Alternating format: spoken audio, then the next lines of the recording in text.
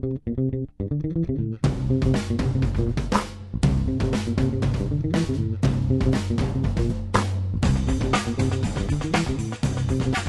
there, it's Gary Parrish. It's Friday, March 25th, and this is the Eye on College Basketball Podcast. Got Matt Norlander with me. Sam Pacini had a late night last night in Anaheim at the games. He's sleeping beauty, so it's a two-man podcast today, and half of the Elite Eight is set. We're going to set the other half tonight, and hopefully Friday's games will be better than Thursday's games, because last night's games were boring. 4 double-digit wins for the 4 favored teams. Villanova killed Miami.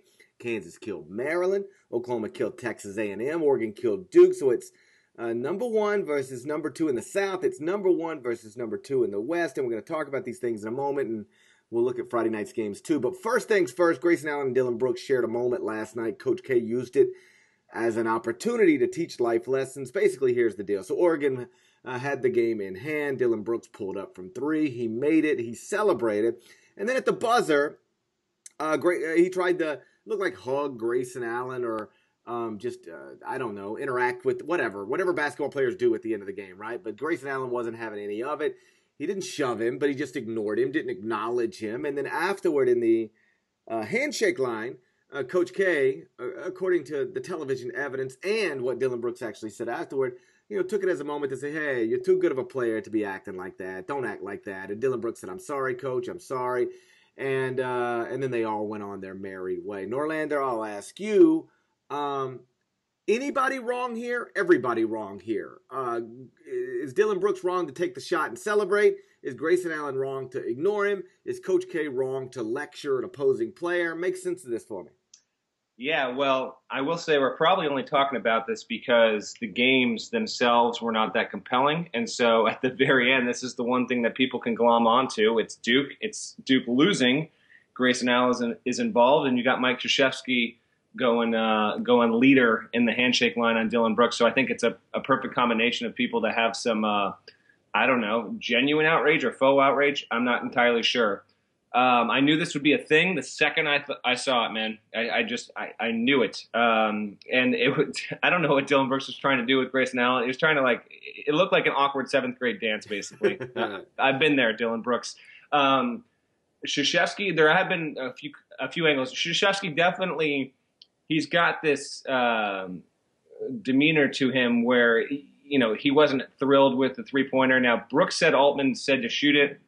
It's one of those things, GP, we see it in a lot of games that are blowouts. Like the final 30 seconds sometimes have this weird thing where the team doesn't want to get off the shot, so they'll let the shot clock expire, and then the losing team just holds the ball for the final 5 or 6 seconds. Time goes away, and the game ends, and yada, yada. In this case, apparently Altman told Brooks to shoot it. He does shoot it. You can make the argument if you want that it's kind of showing Duke up. I didn't necessarily get that. It's also, Dillon Brooks is an amazing player, college player. He looked fantastic. Oregon looks so good. And you're playing Duke. This is definitely your moment where people want to see what you could do, and they showed up in the best way possible. Now, the interesting facet, GP, is afterward we have conflicting stories here where Brooks, said that Krzyzewski told him that you're too good of a player to do that, and Brooks kind of owned it immediately. He was like, he's right. I didn't need to necessarily do that kind of stuff, and Krzyzewski didn't necessarily agree with Brooks' side of the story. I think Krzyzewski might have been just kind of protecting himself in that regard. I think he very much went up to Brooks afterward in the handshake line and said, great game, but you didn't necessarily need to do that. Oh, well, let me be clear. If you haven't seen there's video that shows it pretty clear. Yeah. I mean, I don't know why Cade didn't tell the truth.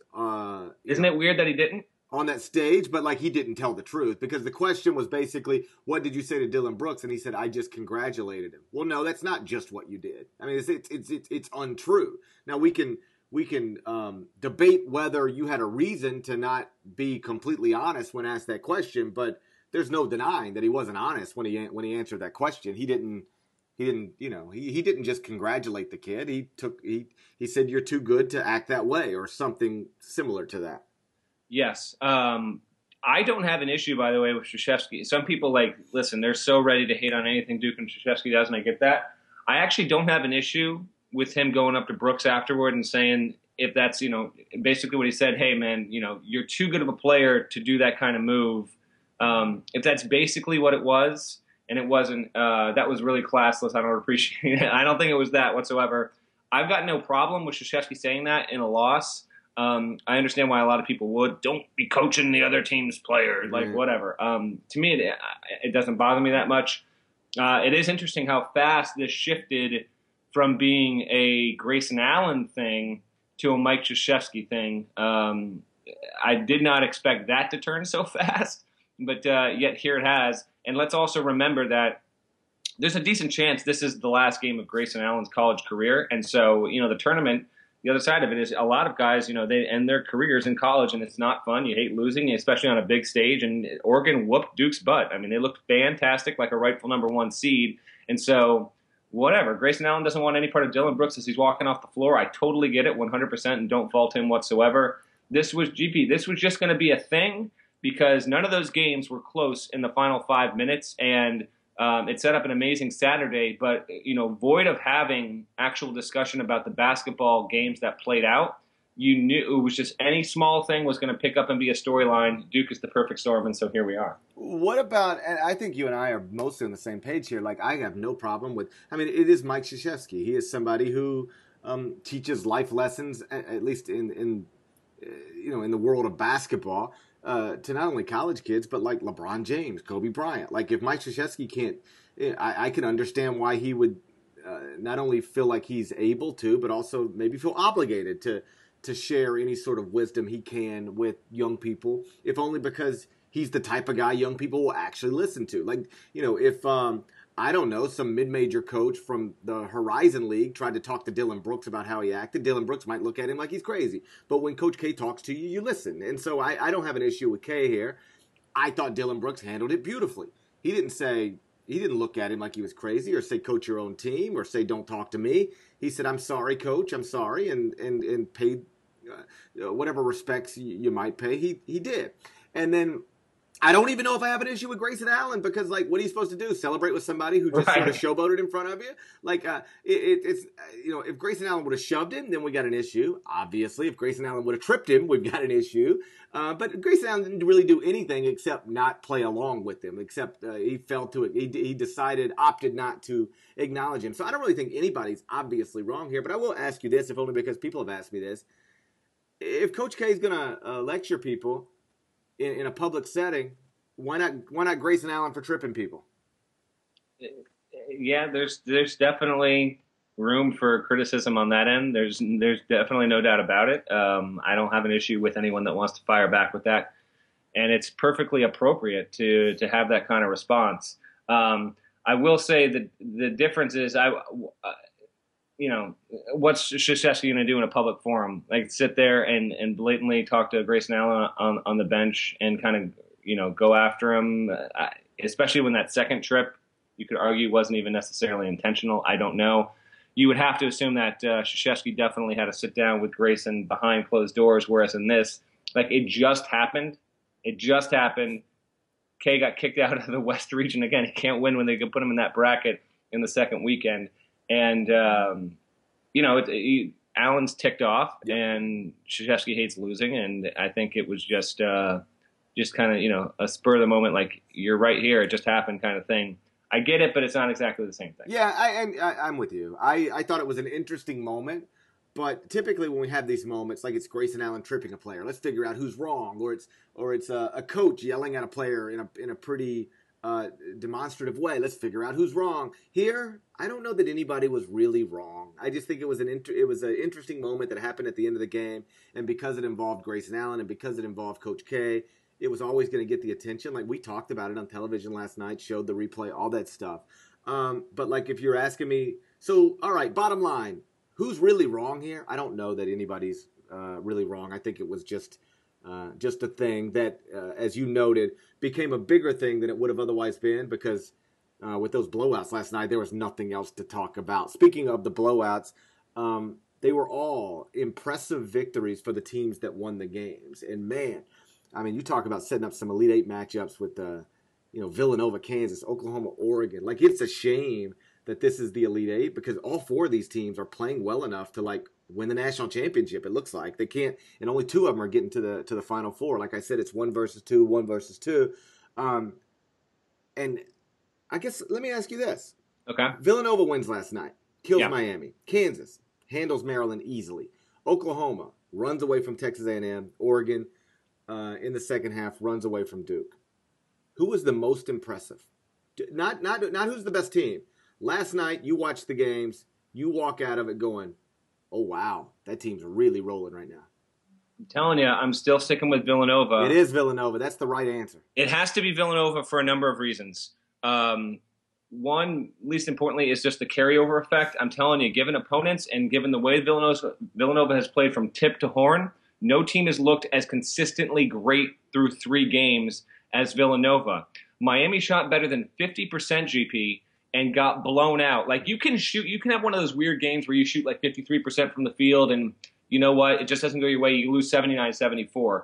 It is a rarity, and I mean a true rarity, to shoot as well as Miami did and not even be in the game. You know, Villanova put up the most points per possession in one game in all of college basketball this season. Yep. It looked so good. And you know what? Good for Villanova here, and I've been on that train because I do believe it's one of the 5 best teams in the country, and I thought that it was pretty much that throughout the year. I know it took a couple of random losses, but they were against good teams, and I know the Oklahoma loss wasn't a good look at that time. But the fact of the matter is, like, this team is really, really good, and you could argue, if you wanted, because I'm not as behind on UNC as a lot of people, you could argue that the South right now really has the 2 teams that are playing the best basketball in the entire sport. And so in a certain way, that is a little unfair, but it is why we will probably get a great Elite Eight game on Saturday.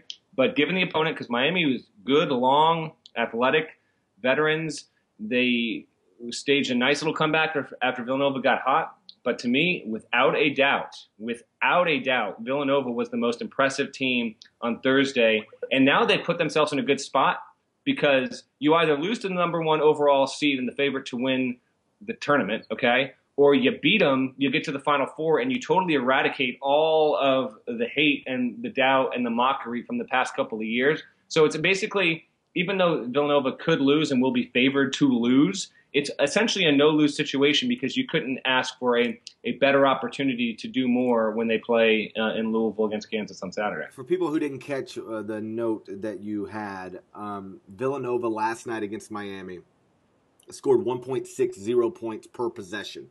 And nobody has done that in a game this entire college basketball season. I'm talking about when Kansas is playing TCU.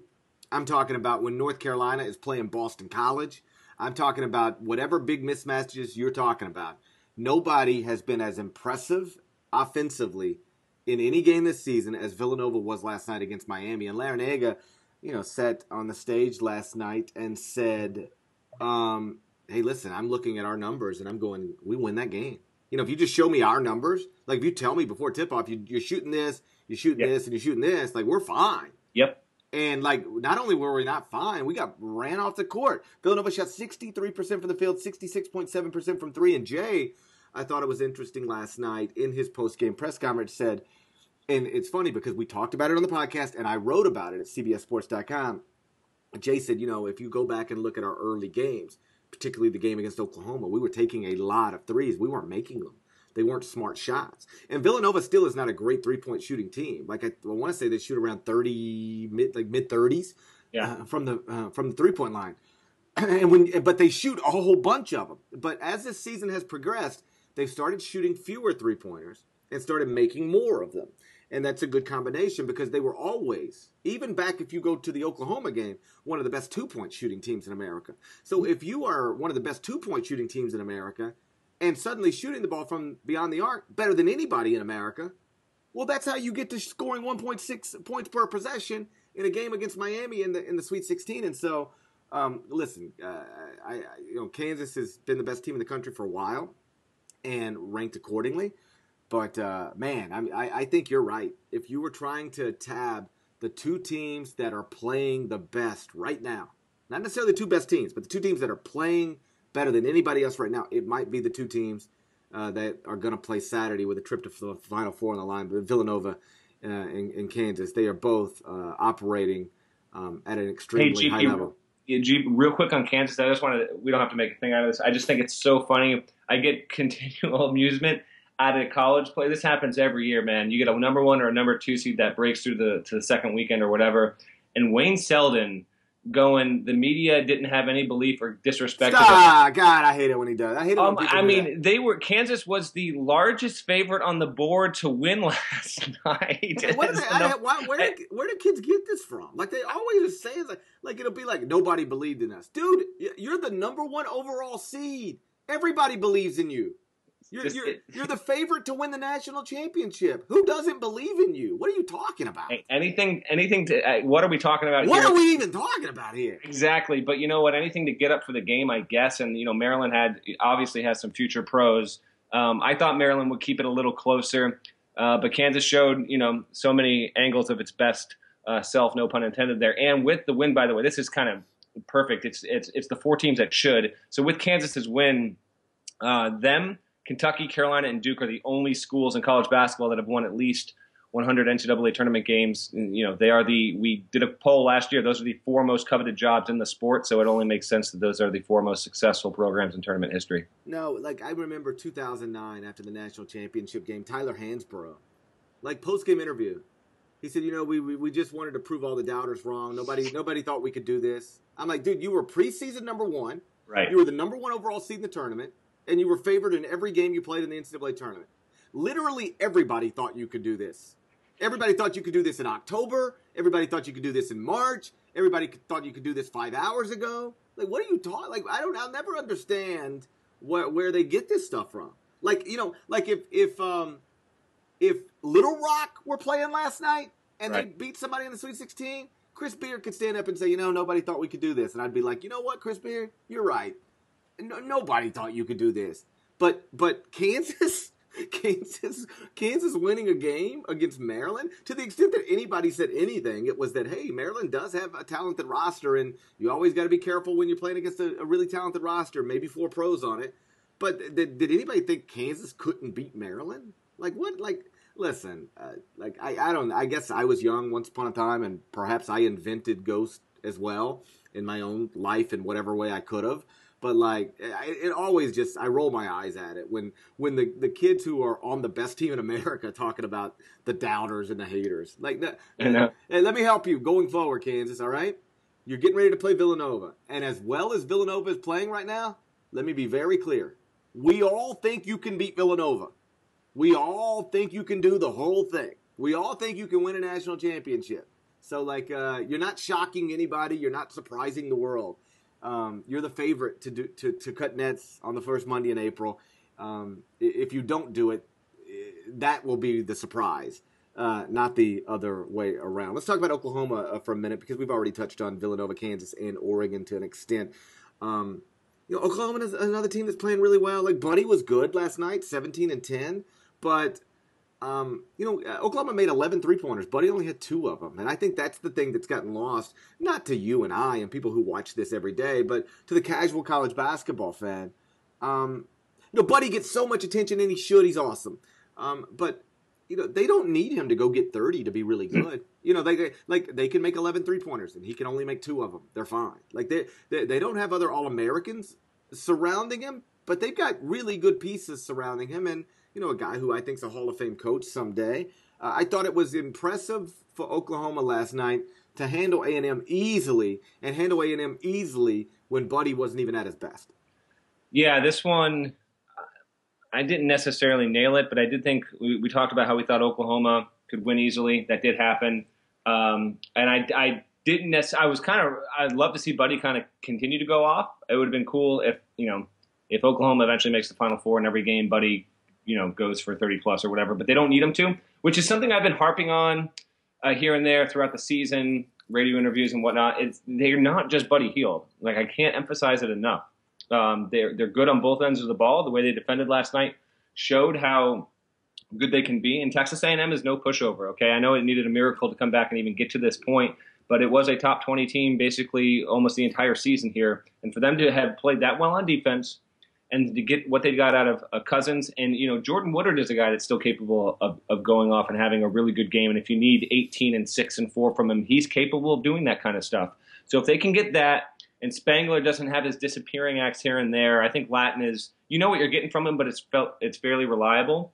Hey man, they're my pick to win it all, and I picked it large. I picked Oklahoma largely because I took a bit of a flyer on them having 6 consistently good offensive games because of what they've done, but also I just don't think that they're blowout material. I think that their defense will be good enough throughout, and I think it's cool that we get Oregon, Oklahoma in the Elite Eight because we got a little full circle action here. Oregon won the first national title in 1939. Who did they beat to get that title? Oklahoma in the title game. So Oregon's trying to actually reach its first Final Four since that year, which is bonkers. Should be a really fun game. I mean, that if both those teams play to their potential, that is a possibly fantastic game. And especially, Dylan and Buddy could be trading buckets there. It's a lot of fun. I'm happy that we got 2 elite because the right side of the bracket, GP, which I know we're going to get to these games in just a second. There's, maybe we'll end up with Virginia and Carolina. Who knows? But we do have a little more uncertainty there. Here we get 2 1 versus 2s, and they both set up to be just fantastic matchups. Like they can both be classics on Saturday. And history shows. I have a piece. By the time a lot of people are listening to this, I have a piece on the 15 best Elite Eight games since the turn of the century. And I was going to do a top 10 GP, but I couldn't. We are basically guaranteed every single year one downright amazing classic Elite Eight game. Just the numbers bear it out. I could have done a top 20, but I had to stop it at some point. So expect it again. We will have at least one really, really good one, and another one that's I'm sure fantastic as well. And when you get 1 versus 2s, those usually line up pretty perfectly. I love that all year long it was like, so the tournament's going to be crazy. The tournament's going to be unpredictable. And like half the bracket is 1 versus 2 in the regional finals, which doesn't surprise me. I think I've consistently said I wouldn't be surprised by the time we get to the Elite Eight, the Final Four, we're looking at some familiar faces. And so here we are. Before we go any further, let me remind you that if your bracket is already busted, and I'm certain it is, you can start fresh with new picks and prizes each round at cbssports.com. Get involved in the bracket games. Prizes are available. And if you don't have the CBS Sports app, you're being silly. And if you don't have a Sportsline subscription, you're not going to be able to get rich gambling. And who doesn't want to get rich gambling? So get involved at cbssports.com, sportsline.com, and with the CBS Sports app. Okay, let's look at tonight. First off, happy birthday to the great Tom Crean. Did you know it's Tom Crean's birthday? I did know it's Tom Crean's birthday. Absolutely. This is lining up perfectly. You know what Tom Crean's going to get for his birthday, Norlander? He's going to get ladders of all shapes and sizes. I guess there's actually only one shape of a ladder, but all sizes. Yeah. There is probably only one shape of a ladder, but there are many sizes of a ladder, and that is the marquee game, not only of tonight, but I think of the Sweet 16. At least if we were trying to figure out the marquee game of the Sweet 16 before yesterday happened, it is Indiana, North Carolina. Only Kentucky and UCLA have won more national titles than these two schools that are playing tonight. It's the preseason number 1 against a team that was basically buried in early December. It's the ACC champs against the Big Ten champs. Can Indiana do it? Can Indiana upset North Carolina? Without a doubt they can. We were mentioning the picks and whatnot. So right now, you and I are neck and neck in terms of against the spread for the tournament. You're 34-22. I'm 35-21. People could check that out on God, TV. I wish I were actually betting those games. Dude, we are printing money. Well, just understand, not in real life, we're not. I know, we are not. I wish I were. I'm just only difference tonight. I clearly don't take my own advice. Our only difference tonight is I have Syracuse covering 4.5, and you have Gonzaga. So if you nail that, we'll be tied again. But what the point I'm making is we both have Indiana covering here because I think we both believe that Carolina, while good, can really show its bad self at plenty of times and has been inconsistent. I'm picking Carolina to win. I think it should be fantastic. Now, with the way both teams play, this can definitely be a situation where Carolina just rips off a 14-2 run, and all of a sudden it's a 68-57 game with 5 minutes to go, and Indiana can't quite get back into it. That's definitely a scenario that I could see unfolding. But I'm telling you, Indiana has the offense to match Carolina. There's just it's in the dudes, it's in the stats. They've been fantastic on offense all year. The best team when it comes to shooting the 3 and the 2. They're the best team with the combined percentages from 2-point and 3-point range in all of college basketball. Can the defense be enough? That's what I want to see, because I think Bryce Johnson is going to have another really, really good game. He's been so awesome. He has a really good game every game. I know, and I don't see that being stopped here. And why doesn't he get more consideration for Player of the Year stuff?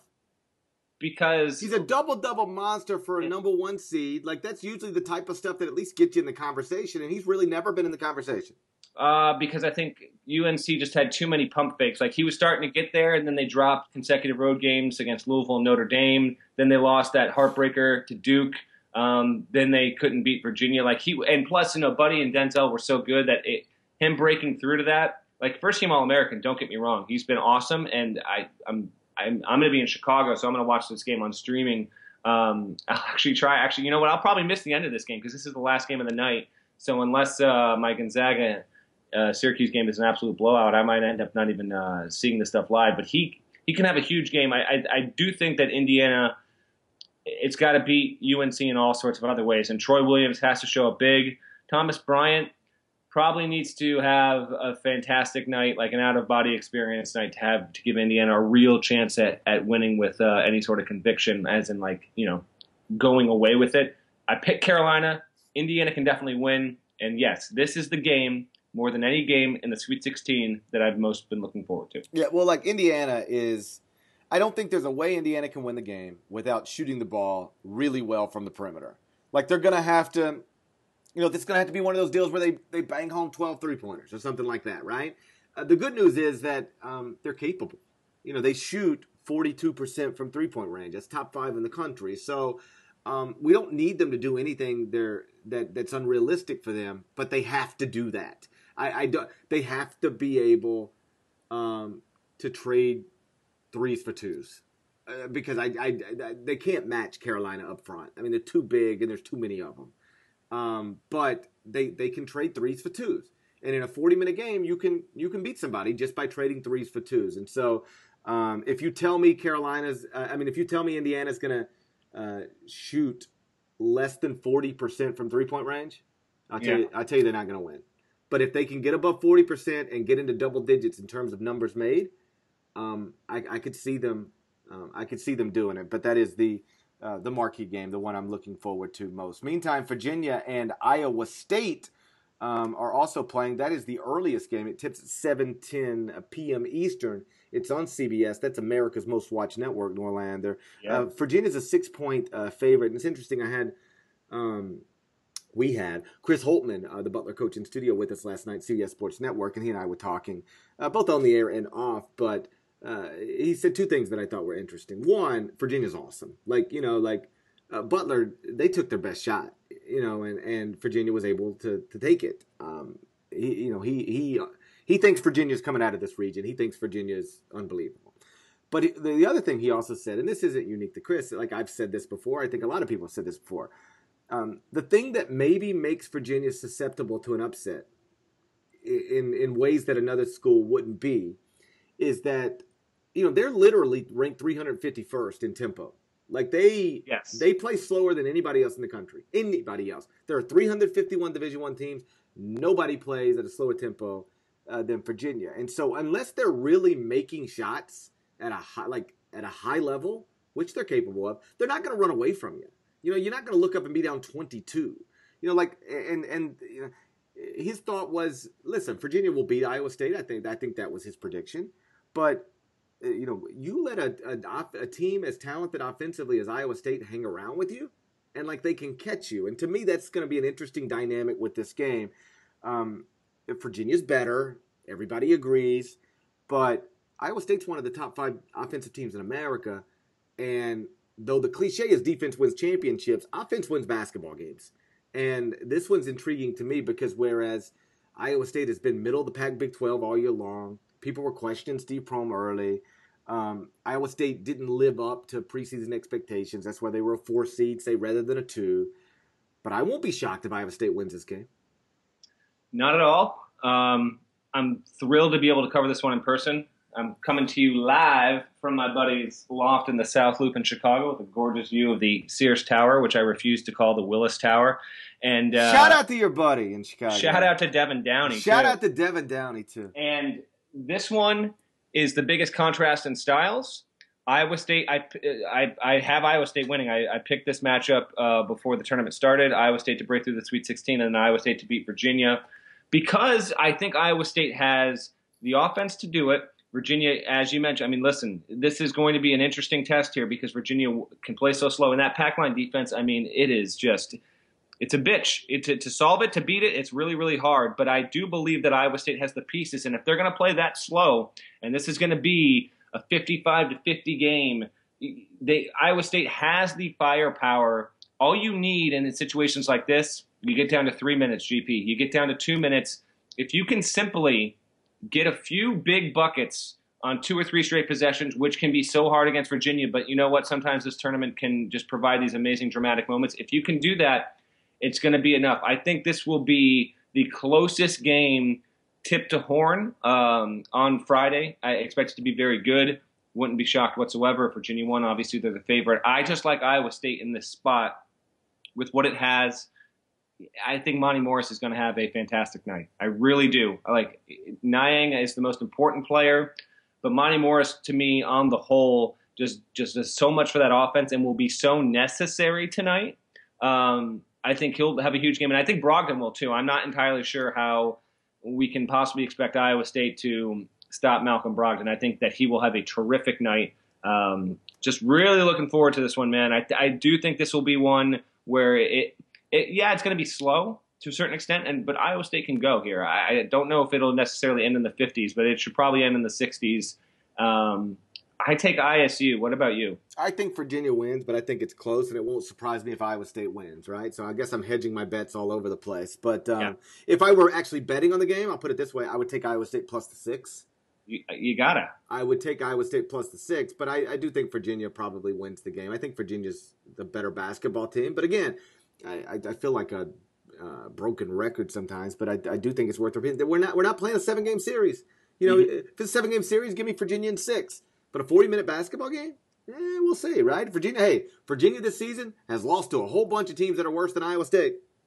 Without a doubt, and Iowa State has taken on – Iowa State basically has no bad losses, which is amazing. I mean, real quick, let me just tick them off and we'll move on to the next game. Northern Iowa, Oklahoma, Baylor, Texas, A&M, West Virginia, Texas Tech on the road in OT, Baylor on the road in OT, West Virginia, Kansas, Oklahoma. Yeah. So Iowa State's got this weird, their record is a little deceiving. They're 23-11, but they're really, really good. And they played in the toughest conference in the country, and they've gotten some good wins. They're definitely capable. I think some people are underestimating how good Iowa State is. My last thought on the game is, if that does happen, you're gonna hear Tony Bennett and Virginia getting some flack, and it's not earned and it's not fair because Iowa State's so good on offense. It's a really good team, and Virginia objectively has had one of the 4 or 5 best programs in the sport over the past 3 seasons. These one and done tournament situations, they can be a bear here. So doesn't mean Tony Bennett's not a good coach. Doesn't mean Virginia doesn't understand basketball. Iowa State's really good. If they lose, it's not on Bennett and his program whatsoever. Well, let me ask you this then, and I don't disagree because I've always thought it's silly to judge a program or a coach based on the results of a single elimination tournament as instead of say a 4-month season. But everything else is an indictment of everybody else. When Bill Self couldn't break through to the Final Four, it was can Bill Self coach in the tournament? Or when John Calipari couldn't win the big game, it was, can John Calipari win the big game? If we use this event to to draw grand conclusions about everybody else, if Tony's program once again is bounced earlier than it should have been, is it not reasonable to, or you tell me, is that something, forget what we should say, who cares what we say, is that something Tony should look at? Okay, why is it that I have one of the best teams in the country, ACC champion 14, ACC champion 15, number 1 seed in 16, and yet I can't break through? Why? Is that not something worth exploring?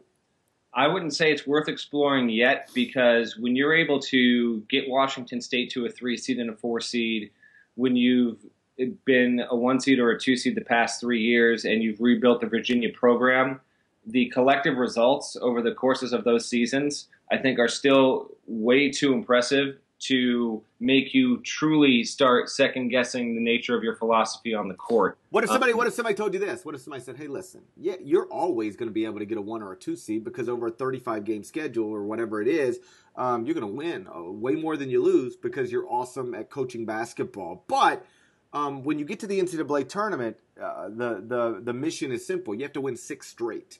You have to win 6 straight games. You have to win 4 straight to get to the Final Four, 6 straight to win the whole thing. And because you play so slow, you allow inferior teams to hang around with you, and it makes you more susceptible to the upset that you've experienced year after year after year. Is that not a reasonable thing to say? It's definitely reasonable. Should I be Tony Bennett's consultant? That's what I'm asking you, Norlander. Answer the question. No, you should not. It's reasonable, and by the way, the criticism will be inevitable if Virginia doesn't win this game. But I can just see it coming. I feel like Iowa State's not going to be given the proper credit if they pull this off, because beating Virginia in this spot is a really tough thing to do. I will say the game's going to be at the United Center. I would have to think Iowa State's going to take over the building. I mean, Gonzaga will have a deal, whatever. Like it's not going to have a massive contingent. Syracuse travels well. I think they'll be okay, but how much does the fan base buy in, knowing that getting out of the region is just such a super tough ask, and Virginia will probably be well represented too. But Iowa State's the closest school to the site, and the fan base travels so well. I think that will also be an element at play here tonight. Yeah, Gonzaga-Syracuse, you mentioned it's the late game at United Center. Gonzaga-Syracuse, double-digit seeds, both of them. It means that we're going to have a double-digit seed in the Elite Eight for the first time since 2014.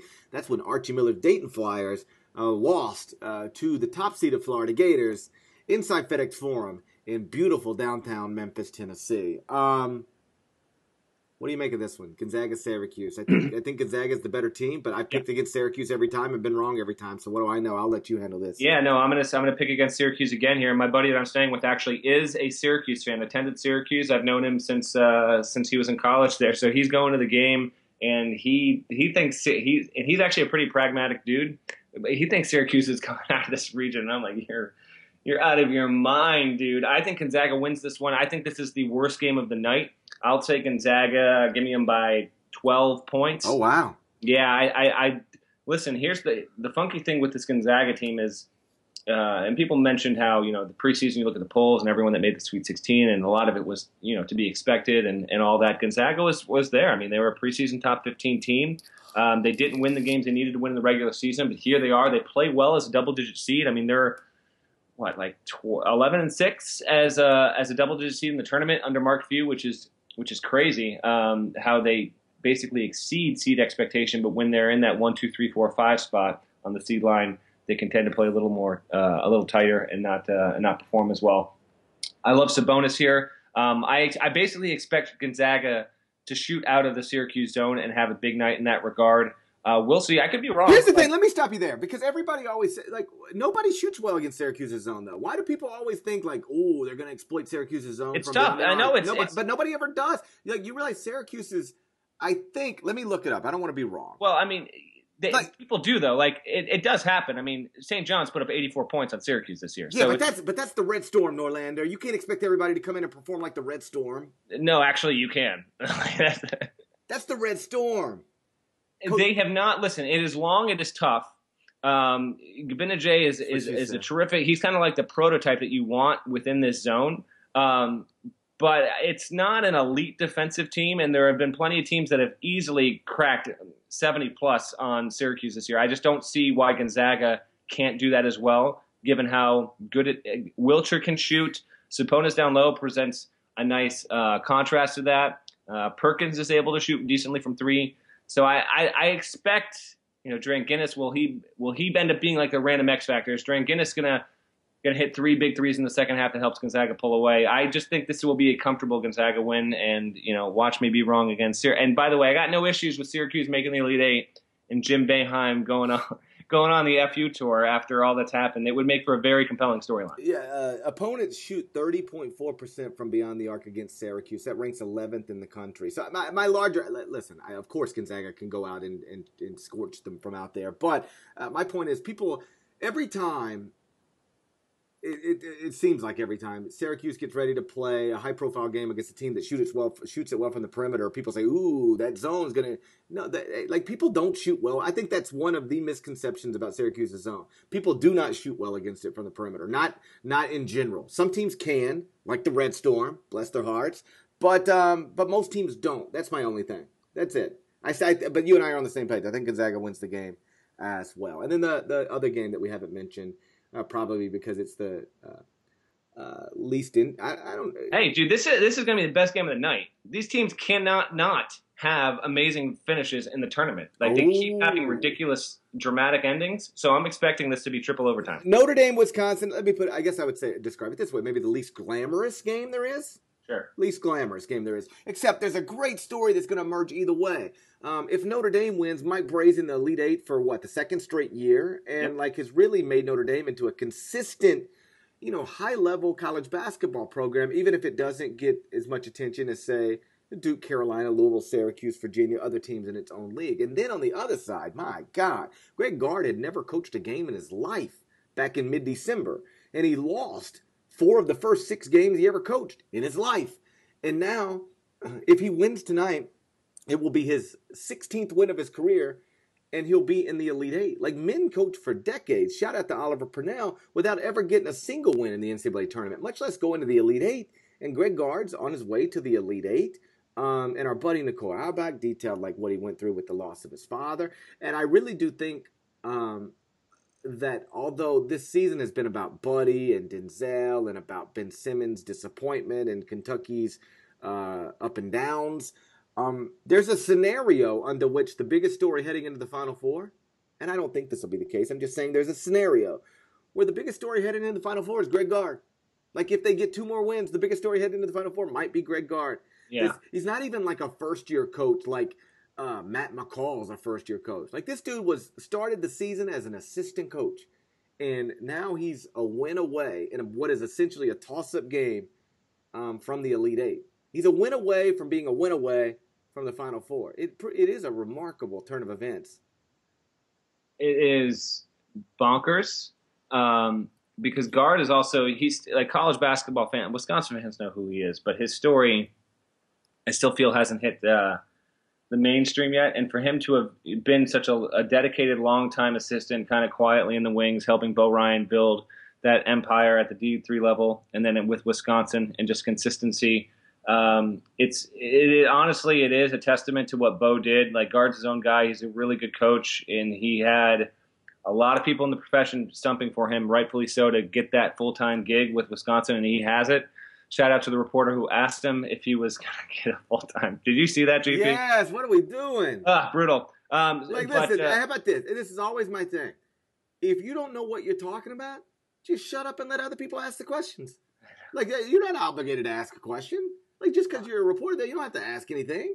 If you don't know what you're talking about, just shut up and let the people who know what they're talking about ask the questions. Right. And then this clown shows up at the Greg Gard press conference and talks about, hey, do you want to get the job full time? He's like, I got the job full time. What are we even talking about here? I think that was his exact quote. It will be a good story either way. Chris Christie obviously will be in the building, so expect that to be a thing on your Twitter feeds if you're on Twitter, because he has been friends with Bray for more than 2 decades. Either one's a good story. GP, I go Notre Dame here. I do expect it to be a pretty decent game overall, and it would be too funny if they ended up if it ended on a buzzer beater just with Wisconsin and what it's done. It played tremendous games against Kentucky and had 2 amazing games against Arizona in recent tournaments, and then obviously Koenig's killer from the corner that knocked out Xavier last weekend. I like Notre Dame, not comfortably, but maybe deciding it in the final 2 or 3 minutes overall. But either way, really cool story, because especially for Notre Dame, which lost Jaron Grant and lost Pat Connaughton, a couple of NBA picks there. I understand it brought back Demetrius Jackson, an NBA pick. Zach August, who's been one of the most well-rounded forward center combo dudes in the sport. But no one expected Notre Dame to be, I think, this good as it was this season. And Mike Brey, man, he's one heck of a coach, and making up for. Let's acknowledge the fact that he had a lot of seasons where Notre Dame was good. It would have big wins, and then it would just kind of fall on its face in the tournament, couldn't break through to the Sweet 16. And now, in even just getting to back-to-back Sweet 16s for the first time in program history since the tournament expanded to 64 teams, he's making up for that, and rightfully so because he's a really, really good coach. Yeah, he's done a terrific job. Again, like go look at the Wikipedia page, year by year results. Like Mike Breas, and he doesn't get the attention he probably deserves because they haven't broken through to a Final Four. But I will say this, and I've talked to many coaches about this over the years: if you just keep putting yourself in a position, eventually the bracket opens up for you. Eventually you get there, and perhaps this is that year for Mike Bray. Like he's playing a team that started 1-4 in the Big Ten for an opportunity to go to the Elite Eight. So that's the rundown for tonight. 4 games. Fingers crossed they'll be more competitive than Thursday night's games were. That's all I ask, Norlander. I don't ask for much. I just ask for some competitive basketball games. I think when we talk on Monday, when Sam gets back on this podcast, I think we're going to be discussing at least 2 or 3 really, really good games between tonight, Saturday, and Sunday. I just think it's inevitable. But let's just, as we wrap up the pod here, so I've got Nova, Oklahoma. Call me nuts, but let's get nuts. I will say Notre Dame is in Houston, and I will say Iowa State. So those are my 4 as of 12:30 Eastern here on Friday. What is your Final Four prediction? Kansas, Oklahoma, North Carolina, and Virginia. And if you want to be boring, that's fine. But hey, you're boring, Norlander. You're the one. I'm picking Notre Dame ain't boring, my man. You're the one looking at the Sears Tower like a nerd. Are you sure that's nerdy, man? This view is insane. I'm gonna snap an Instagram here, and you can give a double click there. I've got a view of Central Park, Norlander. You're not gonna impress me with your stupid Chicago view. I'm staring at Central Park right now. True fact. Chicago is better than New York City, but What? Why would you say that out loud? Why would you say that out loud? I go into New York City like 30 times a year. I'm practically an auxiliary resident. I'm allowed to say it. All right, Norlander. I'll let my fellow New Yorkers take that up with you. Okay, sounds good. All right, hey, I gotta go. All right, I've had enough of this. All right, I miss you, buddy. I'll talk to you on Monday. All right, go enjoy your games and subscribe to the Iron College Basketball Podcast at iTunes. That's the quickest way to get your hands on the latest episodes. You do that. Enjoy the weekend. We will talk to you again Monday morning. Till then, take care.